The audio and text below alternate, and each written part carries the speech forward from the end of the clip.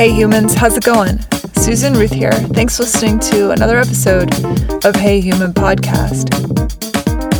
This is episode 328, and I had a conversation with Julia Verdin. Julia is trying to make this world better through her art and advocacy. Her 30-plus year career includes writer, award-winning director, producer, activist, advocate. Her mission is to raise awareness on social issues through film and encourages filmmakers to think about how their content shapes the world. She's an extraordinary human, teacher, philanthropist, and creator, and I really enjoyed speaking with her. She and I have run into each other at numerous events. We were introduced by John Penny, who has been on this show, and I'm really glad that I got a chance to sit down with her and learn more about her and her work and what she wants to do to make this world a better place to live in for everyone, but most especially for those who are most vulnerable. If you'd like to check out other episodes that are like today's topics, try Jill Rudder, episode 68, Rosanna McCracken, episode 52, John Fusco, episode 265, and Deb, episode 294. Looking for older episodes of Hey Human but can't find them on your apps that only hold 300 at a time, you can go to blurby.com/heyhuman with Susan Ruth. That's BLUBRRY for the blurby part. There you'll find all the episodes from the very beginning, all 6+ years of episodes. You can also visit heyhumanpodcast.com, and of course they are there. All of them are there. If you want to check the podcast section or the human section, you'll find easy links that will take you to any episode that you desire. In other news, make sure to check out heyhumanpodcast.com, as I mentioned, for links and to learn more about my guests and the show in general, susanruth.com to learn more about me, and please follow Susan Ruthism and Hey Human Podcast on social media. Also, check out my new relationships and sex show. It's called Are We There Yet? With sexologist and healthcare practitioner Mara Edelman. It is on YouTube under youtube.com/Are We There Yet podcast show. So definitely check that out. I also have a regular YouTube channel under official Susan Ruth. So really, if you just Google me, you're going to find a gajillion different things to learn about me and the things I do. So definitely check that out if you are interested. Thanks for listening. Be well, help each other out. These are trying times. It's really hot out there. Please, if you see somebody that might need cooling off, a neighbor who maybe doesn't have air conditioning or needs a little extra help carrying groceries up or whatever it is, please reach out a helping hand or help get them out of the heat and into cooler rooms, or take them for coffee or something. Whatever you can do, just stay cool in this intense heat. Drink water if you can. If you know somebody that doesn't have great access to fresh water, help them out. We're all in this together. Stay safe out there. Be love. And thanks for listening. All right, here we go. Julia Verdin, welcome to Hey Human. Hello, Susan Ruth, and thank you for having me. There's a lot of hustle and bustle around here. Well, when you make indie films, there's usually a lot of people. As they say, it takes a village absolutely to make a film. So yeah, there's always a lot of people over here, and especially with like Artists for Change, the non-profit, we have a lot of volunteers who are always helping. Director, writer, producer, activist, advocate. You do all sorts of things. I think the longer you live, the more experiences that you want to have. So the more you train yourself to do different things, or you find yourself doing different things. I started as an actress. Originally I wanted to be a ballet dancer, but I was never able to do point work. So I auditioned for the Royal Ballet School and didn't get in. Mm-hmm. And then decided that after doing a few school plays and really enjoying them, I decided to go into acting. So I went to drama school, had a decent amount of success as an actress. I had a lot of those 7:30 sitcoms in England, a couple of Barbara Cartland period romance films, some fringe theatre, and a lot of like TV shows like Howard's Way. I played the lead girl's best friend. Never the Twain with Donald Sinden, French Fields with Anton Rogers and Julia Mackenzie. I played his assistant with a French accent, and a number of other things, and I really enjoyed it. But I kind of fell into producing by accident when I got offered a job running the development section of a new film company. And I got more and more involved in doing that, and the acting kind of fell to the wayside a little bit, and I became a producer, so it wasn't really planned. Where did you grow up? Was the family creative? Yeah, absolutely. My family, originally I was born in Henley-on-Thames, but we then moved to Oxford when I was about 7, so both my parents went to Oxford and were quite literary, and we didn't have a TV in the house until I was about 15, so I grew up reading books and was a total bookworm, and actually very grateful for that now, because it gave me a great kind of literary background, and having a good knowledge of literature means there's an abundance of wonderful material. It fosters imagination, more so than television, because television's showing you what things look like and how it is played out, and when you are allowed to figure that out on your own through books, I think you get to go further and into the depths of what you think and feel about things. I think that's a very interesting observation, and I think that's really true. I mean, I used to spend hours as a child in my imagination. And I was wonderfully happy there. I'd come up with all sorts of stories, all sorts of scenarios, and it was kind of joyful. Siblings? I have a brother and a sister, and then my father remarried. I also have 2 half sisters and a half brother. That's a big family. Yeah, so it went from being a small family to quite a big one. All right, and Oxford is beautiful. Oh, it's really beautiful. We also have my father's main business was he was a scientist and a kind of entrepreneur, but his hobby business was he brought this rather beautiful restaurant and boathouse called Cherwell Boathouse, and we lived in the house right behind it. So we lived right on the river. I learned to swim in the River Cherwell, and it was fantastic growing up as a kid. Whenever I was hungry, I could go down to the restaurant and get extra food. There was always a colourful array of people down there working. One of my kind of first jobs as a teenager was running our tea hut, so selling ice cream and soft drinks and cakes. It was rather fun, though. As I got older, I think we probably ate most of the profits because I'd have all my friends over for tea.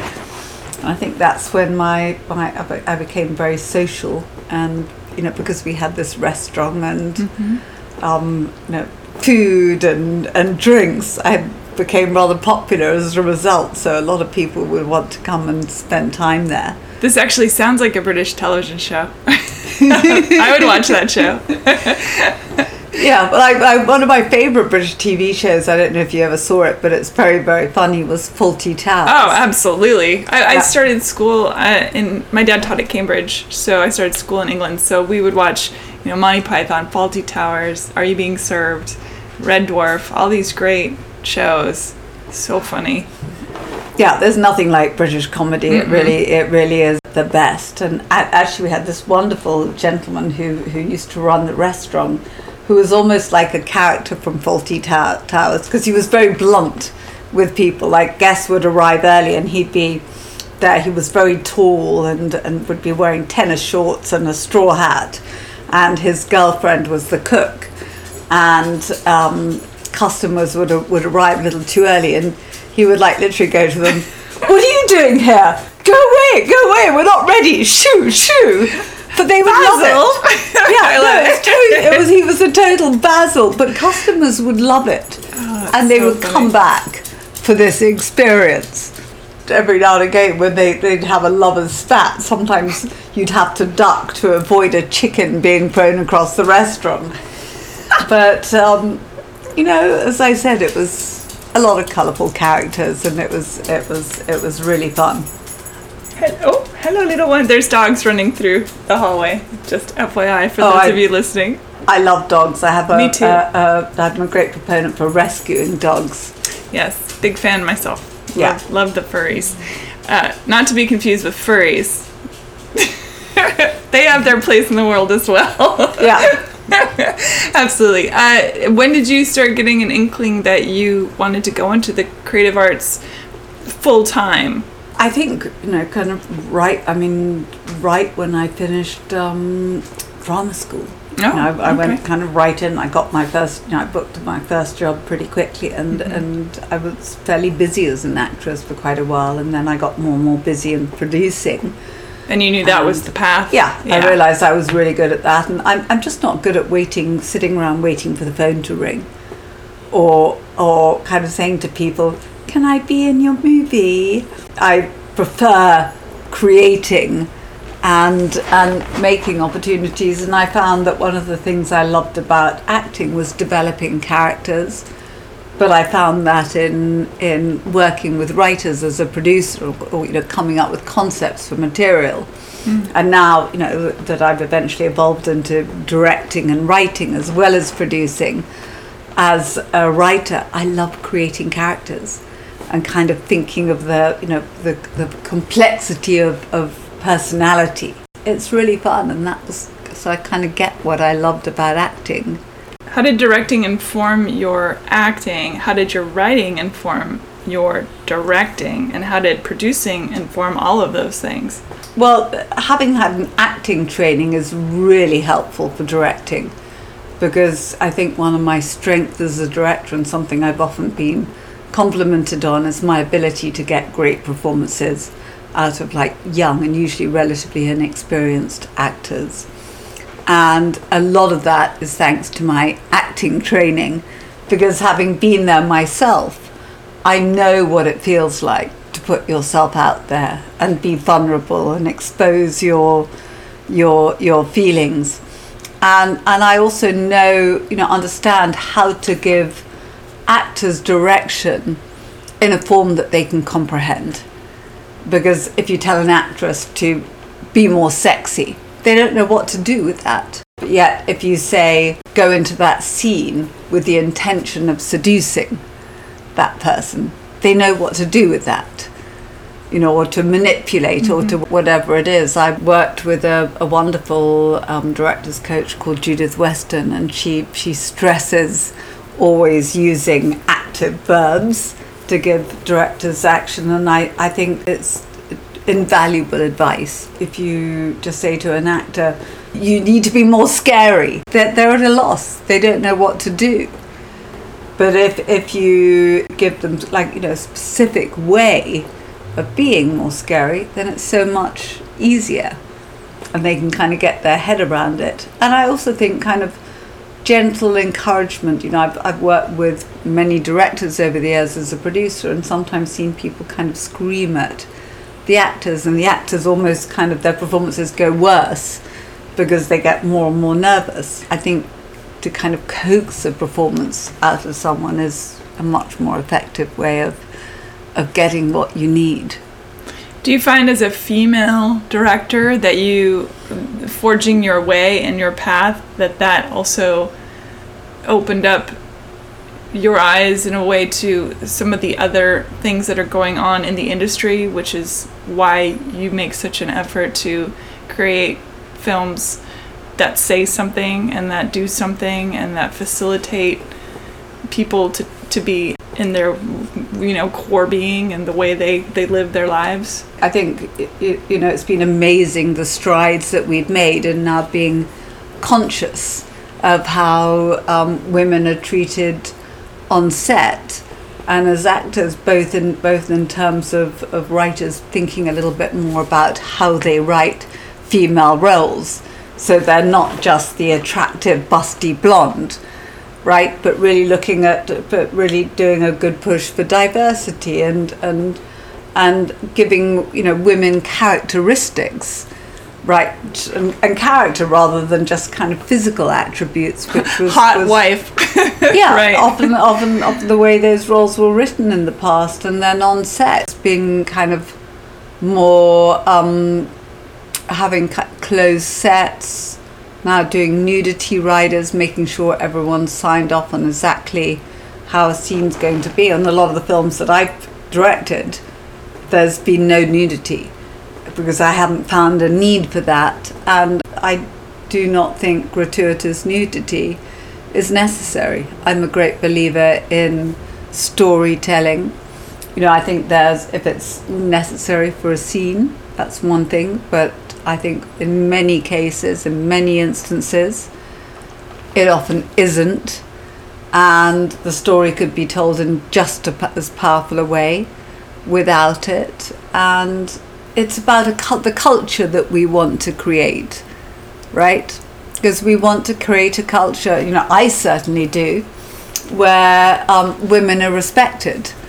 And I think, you know, anyone who's seen my films or knows a little bit about me knows that I'm very passionately against abuse to children and minors, and I've done a lot of like work in the trafficking awareness space and foster youth and runaway kids who often have been mistreated and often like sexually abused, and it's really like not right.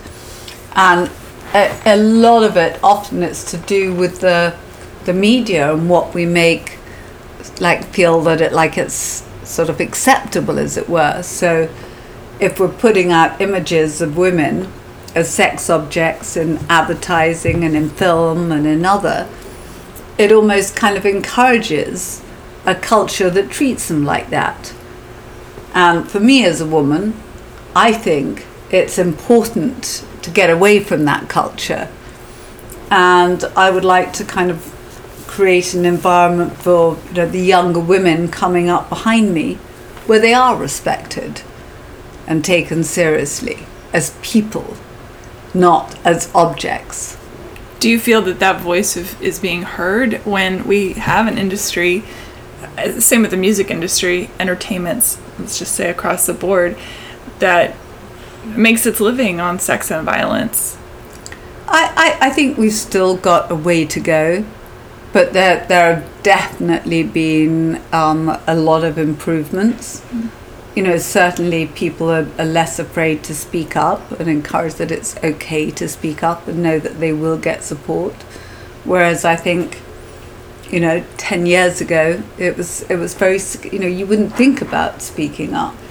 You very much had to kind of, if anything ever happened, you've got to kind of keep it quiet. How do you then turn to the young people that are coming up in the field and allow them to know that they have a voice to say no, or even to not utilize sex as a tool, I guess, for lack of a better word, you know? I think it's education, you know, and I think it's, for me as a filmmaker, I would love to change the world, but I can only do what I can, and what I can do is try and create an example with the type of films that I make. And I teach a lot and do a lot of work encouraging other filmmakers to think about making social impact content and use their voices for good, and hopefully get through just a little bit. Yeah. How did Artists for Change come about? The Artists for Change actually came about after I was asked to show a short film that I did on trafficking at a World Bank event. And Lost Girls? Yes. And there were people from non-profits from all over the world. And we showed them the film, and then I gave a talk about how they could use the same sort of principles and steps that I'd done with this film to raise awareness on an agricultural issue or food shortage or another social impact issue. Mm-hmm. And in talking to everybody afterwards, I realised two things. None of the people from any of the non-profits I spoke to had anyone involved in the organisation who had any storytelling or media skills to actually create something that would be an impactful story, and also no budget to create media. A lot of the grants and the funding that they had were all had to be used for services, for providing services, and so had kind of restrictions on how they were used. So I saw the gap in the marketplace, and I believe very passionately that film is one of the most powerful tools to educate and make change. You know, if you look at a film like Blood Diamond, for example, that totally changed the way that people brought diamonds. And also because of the furor that film created and the conversations it started. That movie gave me a visceral pain. Yeah. Watching that film was very intense, and I think you're absolutely right. I think it totally changed the narrative around the diamond industry and what was acceptable. Exactly, and a lot of the diamond companies, as a result, changed their policies. And the general public now, if someone's going to buy a diamond, usually most people will actively look for a conflict-free diamond, and nobody wants blood diamond anymore, and so that kind of like forced the diamond companies to change their policies and how they operated, because they knew that buyers were taking that into consideration. I always think about too, so people are forced into these labor intensive, brutal conditions and abused horrifically if they don't produce what is necessary. I'm using the diamonds as a specific example because we were talking about it. Are there programs in place then, not necessarily from Artists for Change, but in general through the UN or UNICEF or anybody that then goes in and helps provide financial stability to these families that almost like force their children to go do this stuff, force them into these situations because they have to support the families? There are a lot of different organizations out there doing different things, and I know very consciously doing what they can to make change. One of the things that we do with the films that we make is we also create little educational documentaries to go with them. So the idea is you engage with narrative and get people interested in an issue. So for example, when people watch the film about Angie Lost Girls, the film that we did about child trafficking, that was the feature, and then there's Lost Girls, the short film. They're two very different stories, but it'll often get teenagers interested in knowing more about it. Then we have follow-up. We have an educational little documentary EPK piece with various experts talking about the issue, actors talking about the roles and how they were affected by it. We also create presentations, so a teacher can show the film to a class and then have some like talking points referring to various pieces of the film that they can do, and that has worked out very well. I think it was a powerful message that I think when people think about human trafficking, they think there's a big bad man with a big fat mustache in the back of a white van with no windows that's just nabbing people off the streets. But the reality is, as you showed, that it might be a peer that actually gets them into a situation that then compromises their safety. I thought that was a really important message to get out there, because we all are looking for the boogeyman. Yeah. But the boogeyman doesn't really exist. These are human beings who take all shapes and sizes. And the scary thing is often, the traffickers look very normal. They look like normal, regular people. If you Google traffickers and look at some of the traffickers that have been arrested, you'll find there was one that was a Chinese grandmother. There was another that looked like a regular housewife. There was, a variety of different ethnicities and types. Very often, as I showed in Angie Lost Girls, they will use a young recruiter, somebody close to, their target's age. So often it'll be somebody like, 18 to 20, good looking, can be a girl, can be a guy. When it's a guy, they're called the Romeo recruiters, because they will kind of befriend you, get to know you, court you, sweep you off your feet. And before you know what's happened, they do what's called grooming.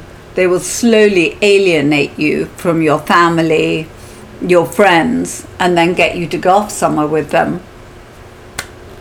And then you're stuck.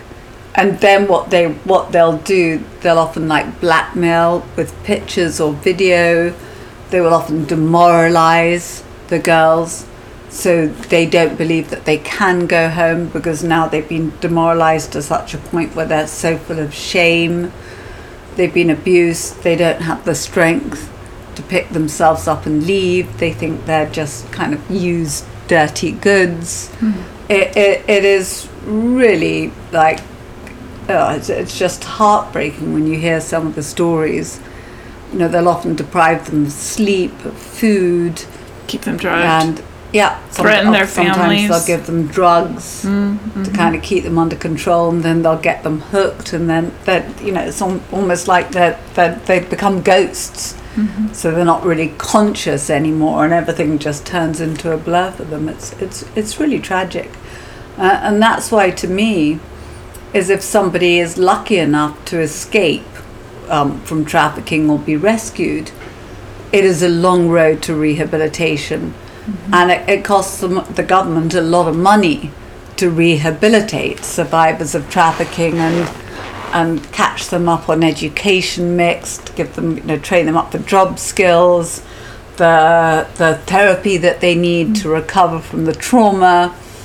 It's a lot. Medical attention. Yeah, it's very expensive. So much was said. I don't want to give away the film because I want people to watch it, but so much. There was one scene when she's walking out of the shower, and so much was said by how she was walking. And I just, that just like, oh God, how do you recover from that? How do you recover from stuff like that? It is really tough. What a nightmare. And it requires a lot of support and costs the government a lot of money. So that I think, to me, the more we can educate teenagers what trafficking looks like, and educate young men what trafficking is and that it's not acceptable, because it's reprogramming our future buyers, right? There's however hard we try, it's probably going to be more of a challenge to rehabilitate men who are already purchasing underage girls from sex.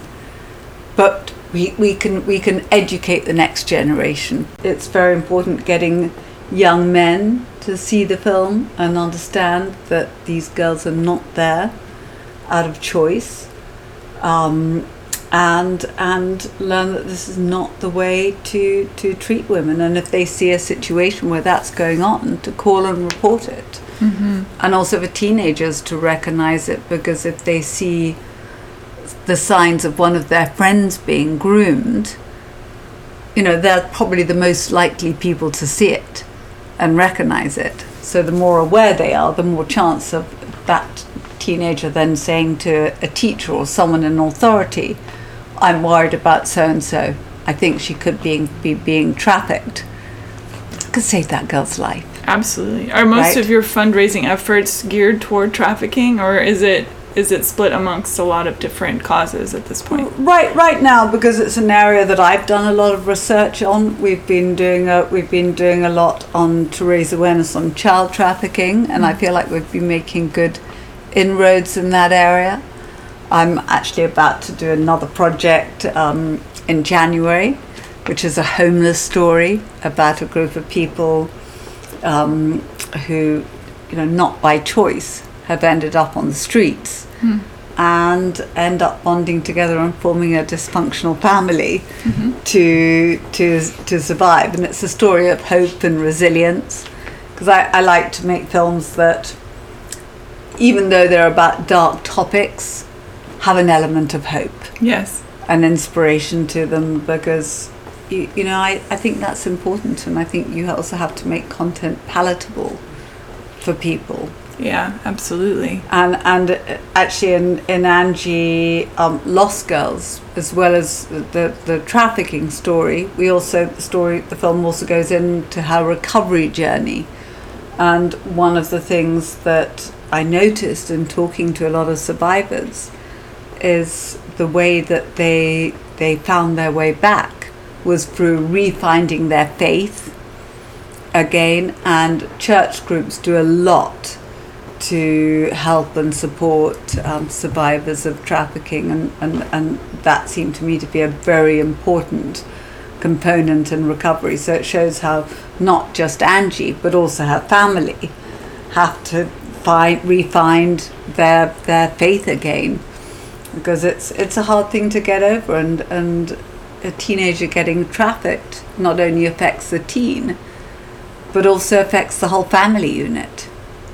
You know, because imagine the horror as a parent of going through that. It's just heartbreaking. You know, I don't have children myself, but my brother does and my sister does, and I've got friends with young kids, and I do a lot of work with runaway kids, and you see these sweet little innocent faces. The thought of something horrific happening to them it just breaks my heart. Yeah, and unfortunately a lot of runaways get trafficked or turn to sex work as a means of survival. Oh, it's tragic, Susan. I mean, I've met like 14, 15-year-old kids who've run away from home, and often they've been like rescued by volunteers working for one of the non-profits and taken into shelters. Mm-hmm. The stories of what they've been through are just heartbreaking, and you can see the level of trauma written all over those little faces. Mm-hmm. And it's just, no 14 or 15-year-old should have to go through that type of abuse. I mean, they really shouldn't. And a really shocking figure that I heard from one of the trafficking detectives is that the average age of teens trafficked now is 12 years old. Mm-hmm. You know, when I think of my little niece when she was 12, it's horrifying. Oh, it's just. And the thing is there are people out there that are the consumers of this.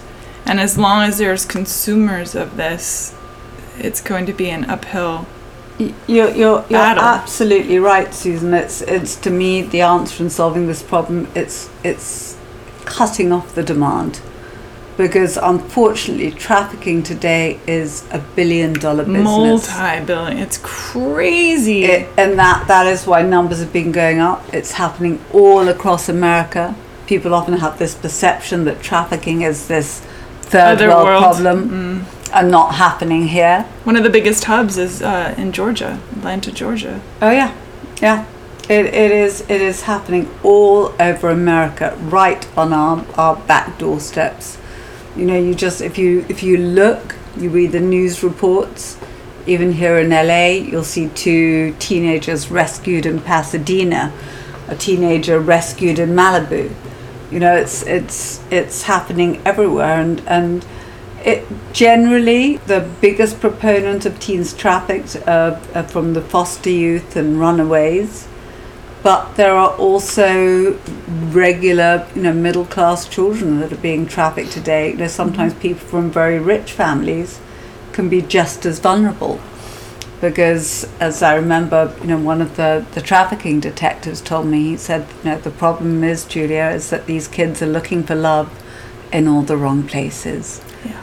One of the common denominators that I've noticed with a lot of the teens that have been trafficked is no father figure in their life, or non-present parents. So I whenever I've spoken on panels or events, I've always just tried to, parents say, what can we do? I say that the best thing that you can do is really be present for your children and build trust. So if they are approached by a stranger online or in person and it just seems a little odd, they're likely to tell you and come to you, because unfortunately nowadays you don't just have to worry about who your child is going to meet out and about. You also have to worry about online predators. And that is a huge issue. Our youth are going into these chat rooms and all these different places. You really need to monitor your teen's social media a little today. Yeah, I interviewed a guy a little while back, and he poses as young girls online and then goes and meets them and then arranges for the police and all that. And during our interview, he had his phones out that were the phones that are the ones he uses to communicate with these people. They non-stop were going off. Non-stop. Constantly being reached out to from men who thought they were talking to a 13-year-old girl. Oh, it was ding, ding, ding, ding. It was crazy. When I talk to people about trafficking, they often think and what a problem it is, they'll often think I'm exaggerating. But when people start to dig and really look at some of the research and some of the numbers and start reading the news reports, it becomes very clear how prevalent this problem is. And you bring up a great point, the fact that I think a lot of parents want to believe that their children are safe because they are in an environment that looks like the environment that keeps people safe, but it's not the reality. Yeah, that's why I think trust is really important, and encouraging your teen to see these films.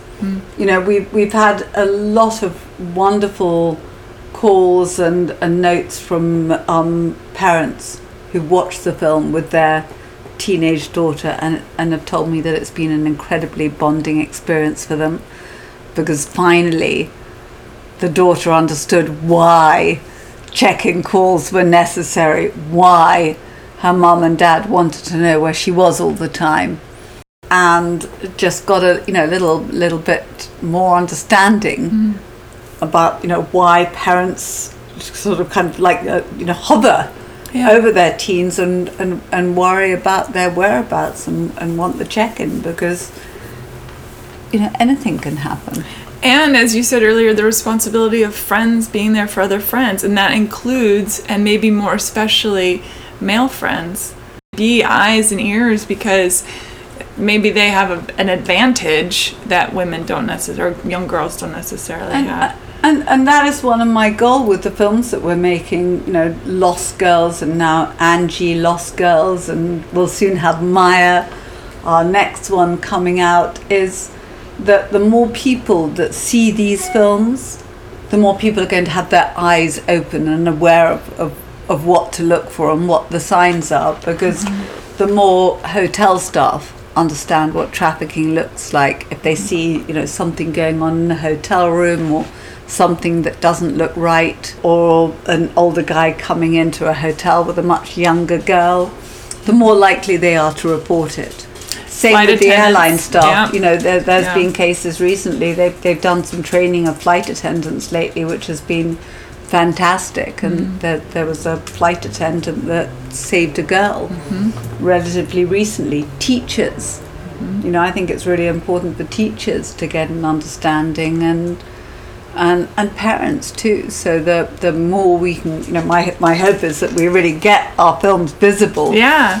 And we've also been encouraging other teens to take a copy of the film and do a screening for their friends, and talk to them about it. So the more they get circulated and the more kind of awareness and the more people talk about this, the better chance we have of stopping it. Yeah, let's hope the tides will turn. Fingers crossed, cutting off the demand, because if there's no demand, there's no need for supply.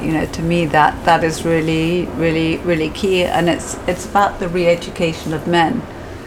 And also, I think a big issue is really encouraging fathers in particular to be present for their families, and also to keep an eye out for the kids in the community that don't have a present father.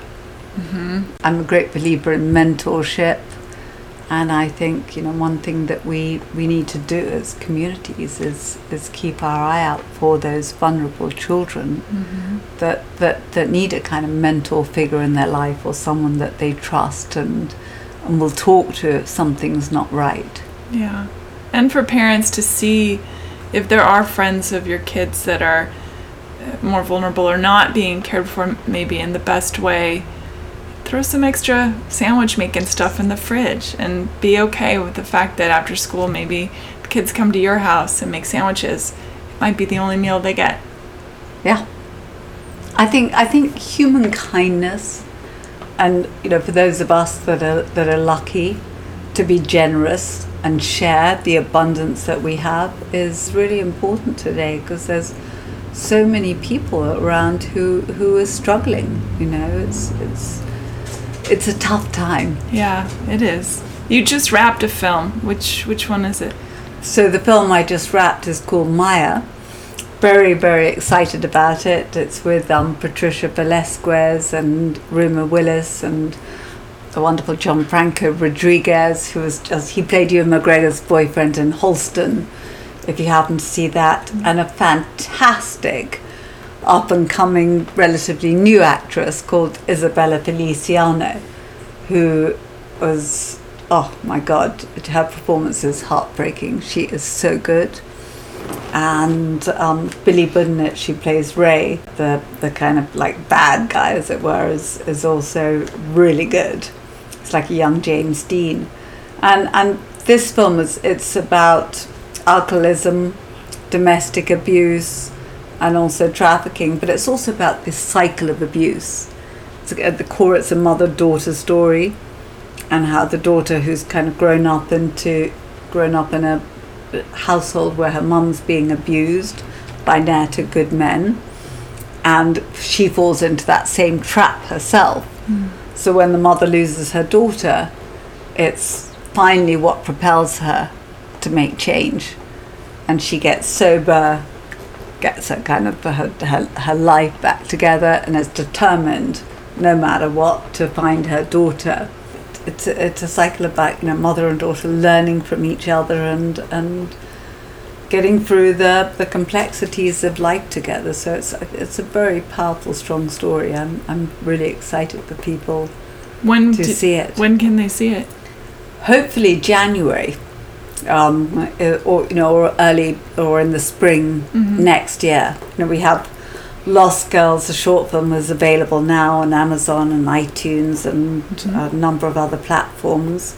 Angie Lost Girls is also available on Amazon, iTunes, DirecTV. It's also on Lifetime under The Lost Girls.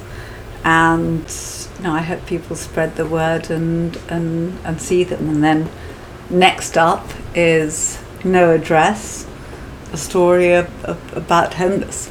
Wow, that's great. I think it's wonderful. Can you tell people how they might find you and maybe donate to some of these causes and help keep this creative content going?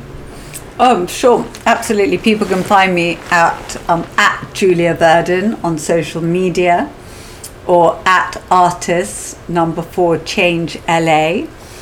And you can find our website, artists 4 change.org, online, and always grateful for all those that support us and help us continue to use film to make change. Absolutely. Thank you for being on the show. And I will put all those links on the links page on heyhumanpodcast.com to make it easy for people to find stuff. Thank you for listening, everyone. And if you see something, say something. You might save a life. You never know. Thank you. Thank you, Julia. Thank you. Bye, everybody.